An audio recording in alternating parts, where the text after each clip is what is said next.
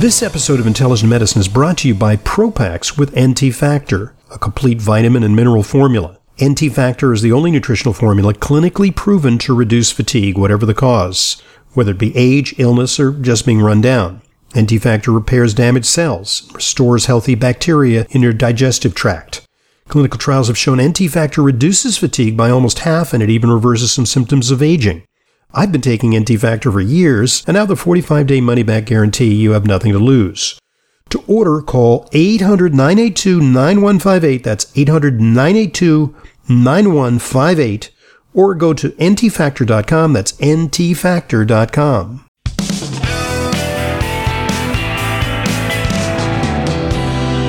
Welcome back to today's Intelligent Medicine podcast. I'm your host, Dr. Ronald Hoffman. Our guest, Dr. Andrew Budson. He's co-author with Maureen O'Connor of 6 Steps to Managing Alzheimer's Disease and Dementia, a Guide for Families. I got to say, this is one of the most stressful things imaginable. In fact, I recall, when they study stress, they can stress experimental animals by throwing them in a vat of ice water, by giving them electrical shocks. It's cruel, but yeah, they're experimental animals, and we need the research. Animal rights advocates are pretty unhappy about that. But when it comes to humans, unless it was during the Nazi era, you can't really stress people. It's unethical. You can't administer shocks. You can't plunge them into ice water. So in order to study stress, psychologists have come up with an interesting paradigm. They look at caregivers of Alzheimer's patients because they think that may be, perhaps public speaking, one of the most stressful things that people can undergo. So clearly your book is filling a major gap, and there's lots and lots of practical information about how caregivers can be better caregivers. And also it's important that they take care of number one, because caregiver burnout doesn't help anyone.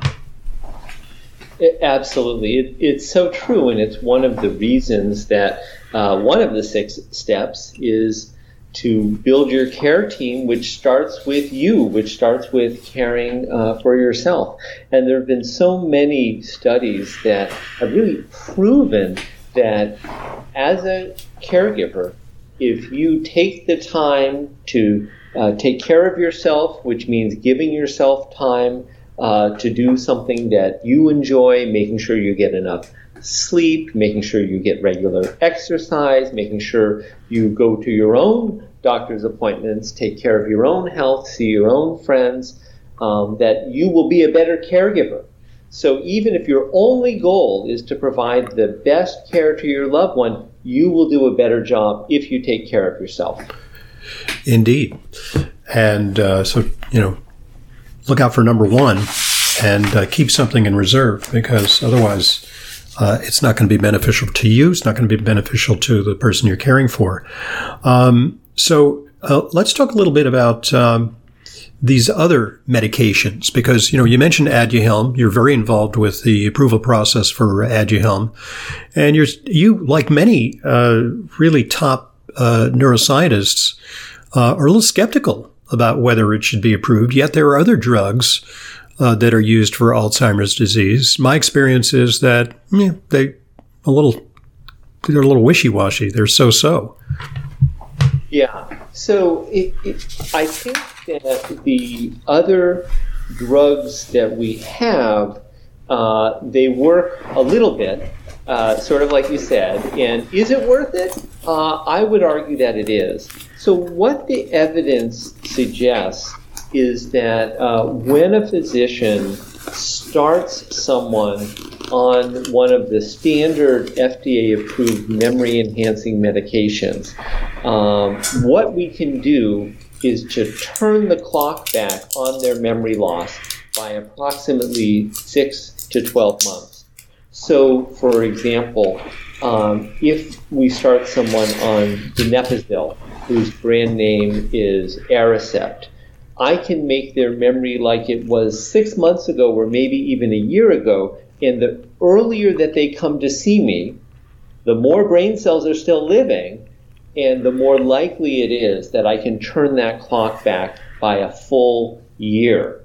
Now, the reason I think these drugs sort of have a bad rap is that the person still had memory loss a year ago, for one. And the other thing is I cannot stop the clock from ticking down, and I can't even change the rate at which the clock is ticking down.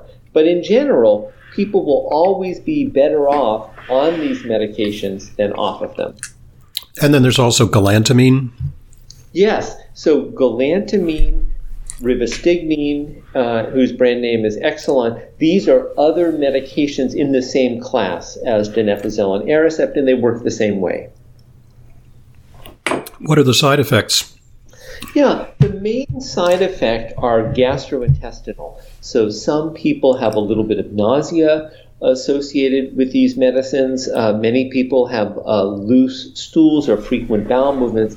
But in my experience, most people, probably 80 to 90%, can tolerate the drug just fine. A few people will have vivid dreams at night, a runny nose, or muscle cramps. And those are all directly related to what the drug does in the body, which is increasing acetylcholine. And then the last side effect that's really less than 1 in 1,000, but can be important, is it can slow down the heart rate a bit. And so we ask people to watch out for feeling faint and things like that, in addition to the other side effects.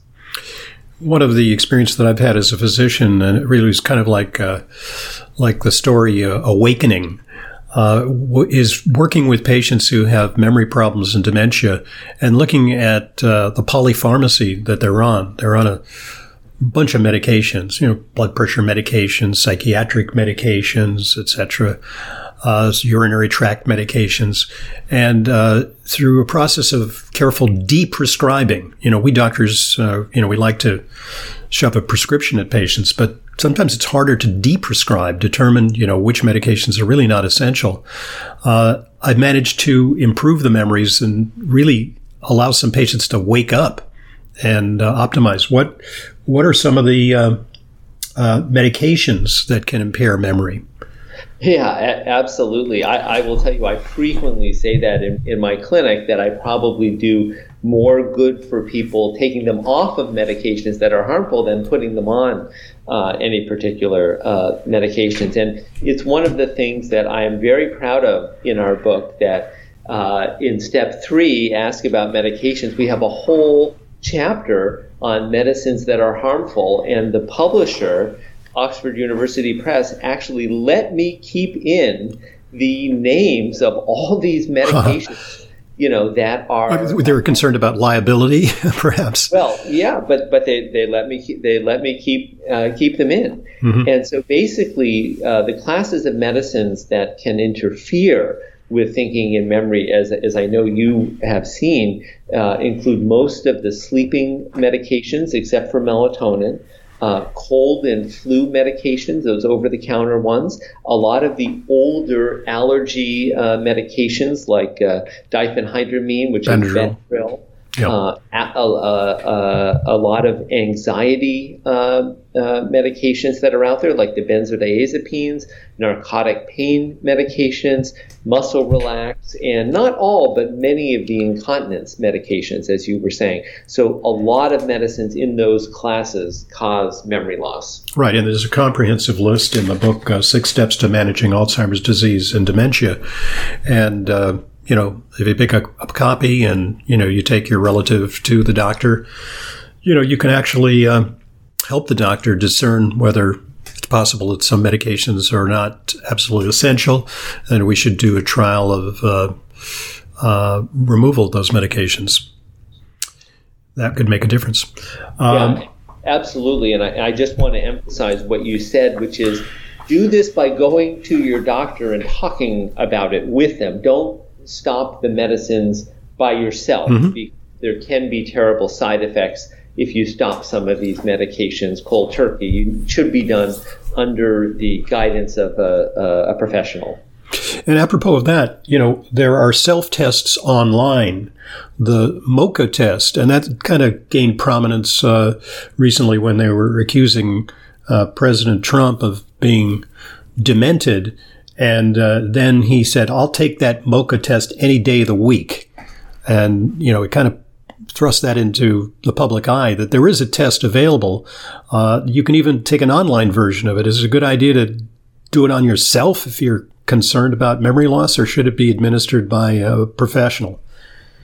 Well, I think that it's always good to start with your doctor, but if your doctor's not available or the doctor isn't equipped to give you that type of test, and you can find it or a similar test online, I think that would be just fine. I think the important thing is, if you're concerned about your memory, to work and get it checked out. Don't be afraid of finding out the answer. I think I can honestly say that most of the time, most people out there who are concerned about their memory, it ends up being fine. But at the same time, if there is something wrong with your memory, today there's a lot of ways we can help it. And some of it might just be getting you off of medications that can impair your memory. So don't be afraid. Get your memory checked out so people can help. Indeed. When it comes to memory supplements abound, and one that's particularly ubiquitous. I've always wondered what neuroscientists think of this, whether it's really plausible. It's one of the best-selling supplements, Prevagen. You reference it in the book. It's some sort of jellyfish extract that contains aquaporin, which supposedly helps the brain. What's your take on that? Yeah, so there really is no evidence that I have seen that medication provides any benefit to one's memory. And I will say that several organizations, including the state of New York and the Federal Trade Commission, have filed suit against Prevagen for false advertising. Mm-hmm. So I'm not the only one out there who thinks that their advertising claims don't live up to their expectations. Although I do think they changed it, so their main advertising claim now is it's the number one best-selling memory supplement. You can say that, yeah. True, that doesn't necessarily mean it works. Right. Yeah, you can say that Mars bars are the number one selling candy without making any health claims. Okay. Right, exactly. That doesn't mean Mars bars taste good or anything like that, right? It just means they sell a lot. Exactly. So what about brain games? Because entire apps have been built on the premise that if you simply do these brain games, that you can enhance your memory, speed up your reaction time, and so on. And, it's quite controversial. Yeah, it's actually a really exciting area. And for a brand new book that I'm writing with a co-author that's going to be in 2023, I just reviewed all the latest literature on this. And great. Looking forward to that. Yeah. And so people are getting, the brain game industry is making progress at being able to have games that hopefully will be able to translate into better function in daily life. But today, I hate to say that if you spend a lot of time doing brain games, you get better at brain games. Right. That's what happens. Today it simply doesn't translate into overall day-to-day memory function. But if you are having trouble, let's say, learning someone's name when you meet them at a cocktail party, and you have a brain game, and that game is designed to help you learn someone's name when you're meeting them for the first time, well, that game will help you in that task. Mm-hmm. So the idea is that when we do these sort of practice sessions, it will help us with what we practice. And the closer the games are to real life, the more they can be applicable. But in general, when these things have been studied, They haven't shown very much, if any, translation to real life. But like I said, I do think the makers of these games are getting better, and I'm very hopeful that we will be there soon with games that really make a difference. Well, that's exciting. I'm going to book you ahead of time for that for the release of that book. We'll talk in a couple of years when it comes out. So exercise is one of the verities when it comes to brain preservation. And I have to tell you that I'm an inveterate exerciser. And one of the prime motivations for me to exercise a lot is, like to wear skinny jeans, fine. But I really think that it may be one of the keys to extending one's mental productivity because of the salutary effects on brain. Absolutely. There is a lot of very strong evidence that has been replicated hundreds of times now in people as well as animals that aerobic exercise releases growth factors in the brain that help to both keep the brain cells we have functioning well and even grow new brain cells, particularly in the hippocampus, which, as you know, is the part of the brain where we initially form and then store new memories. So exercise really is key. You're speaking of the hippocampus. Is it true that chronic stress shrinks the hippocampus and thus impairs memory? Yeah, the answer is yes, but I do want to just expand on that a little bit so that your listeners aren't frightened. Right, because then they're saying, "Oh my goodness, I'm stressed." Then now I've got something else to stress about. I'm stressed about being stressed. Right. So the stress that has definitively shown shrinkage of the hippocampus, I would put in the category of really horrific stress. So talking about soldiers who have been involved in military conflicts and have experienced horrific things happen to themselves or those around them, prisoners of war, people who have undergone childhood abuse or domestic violence, really horrific stress. I just want to make sure people who are listening don't worry that if they have a stressful day at work or they're going to lose brain cells. Yeah. Oh, exactly. It's not like that. So stress can shrink the hippocampus, but it really has been well studied under these horrific circumstances and day-to-day stress that we all experience. People shouldn't worry about that. In working with patients with dementia, and having some family members who suffer from dementia, it's interesting to me that we can have a conversation, and they ask me, what are you going to do this afternoon? And I tell them, and then they circle back a few minutes later and say, what are you going to do this afternoon? And then a few minutes later, it's, what are you going to do this afternoon? But when I start to ask them about, do you remember what was it like on D-Day? They can actually vividly recall what it was like, or what was it like when the Empire State Building was first built. And they'll go into a long recitation of how excited they were. They can recall details from World War II, but they can't remember what they had for breakfast.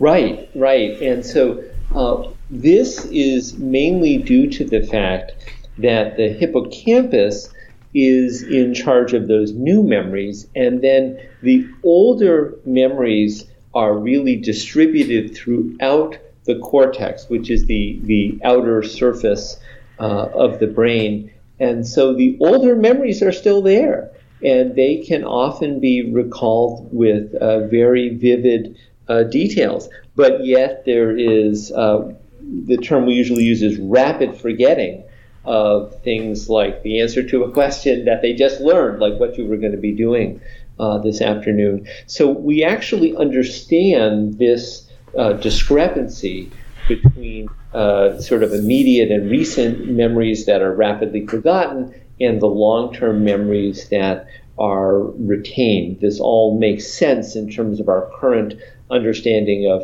Alzheimer's even though it can be very surprising to families, but it is understood in terms of the science of it.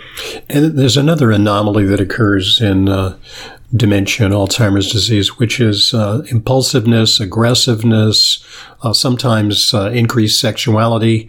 It's like impulse control is reduced. Yeah, and this is generally due to frontal lobe function deteriorating.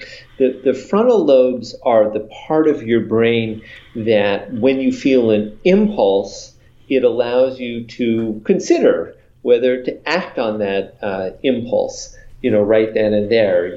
One may come across a person eating a delicious apple, and you may be hungry, and you may feel an urge for a split second to grab that apple and eat it yourself. But because we have frontal lobes, that helps us pause and say, well, it wouldn't really be appropriate to do that. The other person might be angry. I can just stop at the grocery store and get myself an apple. But if our frontal lobes are not working, we don't have that restraint on these impulses and urges. And so a person with dementia, when it affects that part of the brain, they will have those types of difficulties. And that happens sort of in the middle or later stage of Alzheimer's, but it actually is the first thing that happens with another type of dementia called frontotemporal dementia. Which can be clinically distinguished. Neurologists of your ilk are pretty good at slicing and dicing diseases. Not so good, unfortunately, at the present time in terms of treating, but you can sort of do a taxonomy of the brain problems by looking at behaviors and asking certain questions and doing certain scans. Yes, that's absolutely right. And the one thing I would emphasize is, though, although we don't have medicines to help, for example, patients with frontotemporal dementia very much, we do have a lot of non-pharmacological advice that we can offer to individuals and their families. And that's, of course, one of the reasons that we wrote the book, is there really are a lot of things that we can do even without medicines. In reading your book, I recognize that there really is a potential for elder abuse because, frankly, the behaviors are sometimes so outrageous, so aggravating, so anger-invoking, that sometimes people lose control, and they are trying to address some of the acting out of patients with dementia, and that may result in abusive behavior. But with some of the clues and some of the understanding that your book imparts, I think that it will help people develop a better and more objective platform, more compassionate platform to address these behavioral outbursts. Yeah, thank you. That certainly is our goal. Indeed. There's a phenomenon of sundowning. Can you explain what that's about? Yeah, I can certainly explain the phenomenon. Explaining the cause is a little trickier, but the phenomenon is well observed that most patients with Alzheimer's and really any type of dementia, they tend to get a little bit more confused, a little bit more agitated, perhaps more angry, more belligerent in the late afternoon and early evenings. And it's called sundowning because it happens around that time. Initially, most people thought it actually had to do with the availability of light, but my own opinion is it has to do more with the circadian rhythm that we all have built in. And most of us would like to have a nap in the late afternoon, and I do think that part of the brain is sort of shutting down and taking a siesta, even if people are still awake. And this can include the parts of the brain that are involved with those frontal lobes and sort of regulating impulses. And they have less cognitive reserve. I mean, persons our age will say, oh, okay, let me just, rest, or, maybe I'll check my email, or, I'll listen to some music. But, someone who has less cognitive reserve may be propelled into a decompensation. Absolutely. Yeah. So what about the appetite changes that occur with us? Because, we want to feed people a great diet. We want sometimes to put people on a ketogenic diet, very low carb, to generate ketones in their brains. But there's this tremendous gravitation towards sweets and highly palatable foods. What's up with that? Yeah. So there's a couple things that's up with that. So one thing is that I do think that for most human beings, not all, but most of us, if we could eat whatever we wanted and there would be no health consequences whatsoever, not even an upset stomach, we probably would eat a lot of sweets, right? Right. You can ask any 5-year-old. They'll tell you that's what they would prefer. Right. Along with a couple of packs of cigarettes. Yeah. And they... So partly it's the fact that sweets are built in and we're losing our impulse control. But the other piece that's very important and important for families to understand is that most individuals with Alzheimer's and other dementias lose their sense of smell. And smell, of course, as you know, is not only important for smelling things like flowers, but smell actually constitutes the majority of our taste. So although the tongue can do sugar and sour and salty and bitter and spicy and MSG, our smell does all the other tastes that we experience. And so one reason that individuals with dementia may alter their diets and may want more sweet things is that they can't really smell things, so they can only enjoy the things that they can taste on their tongues. Right. And also one's opportunities for gratification kind of narrow when one is debilitated and confined. And so maybe that's the avenue through which they obtain their stimulation. It's less likely that they're going to, read a great book or, do some of the things that, get ourselves distracted from the incessant hunger for food. Well, this is great stuff, and a lot more insights in the book, 6 Steps to Managing Alzheimer's Disease and Dementia. And I'm looking very much forward to your discussion of brain games, because I remember interviewing you 2017. You were a skeptic. So this evinces a certain degree of brain plasticity on your part that you're now beginning to embrace the potential of certain well-researched, validated brain games to enhance memory. So that and I think in particular, I think the field itself has moved forward. The brain games have improved as well. Okay, good stuff. All right, the book, 6 Steps to Managing Alzheimer's Disease and Dementia, a Guide for Families. Our guest, Dr. Andrew Budson. Dr. Budson, congratulations, and thank you very much for joining us today. Thanks for having me, Dr. Hoffman. I'm Dr. Ronald Hoffman, and this is the Intelligent Medicine Podcast.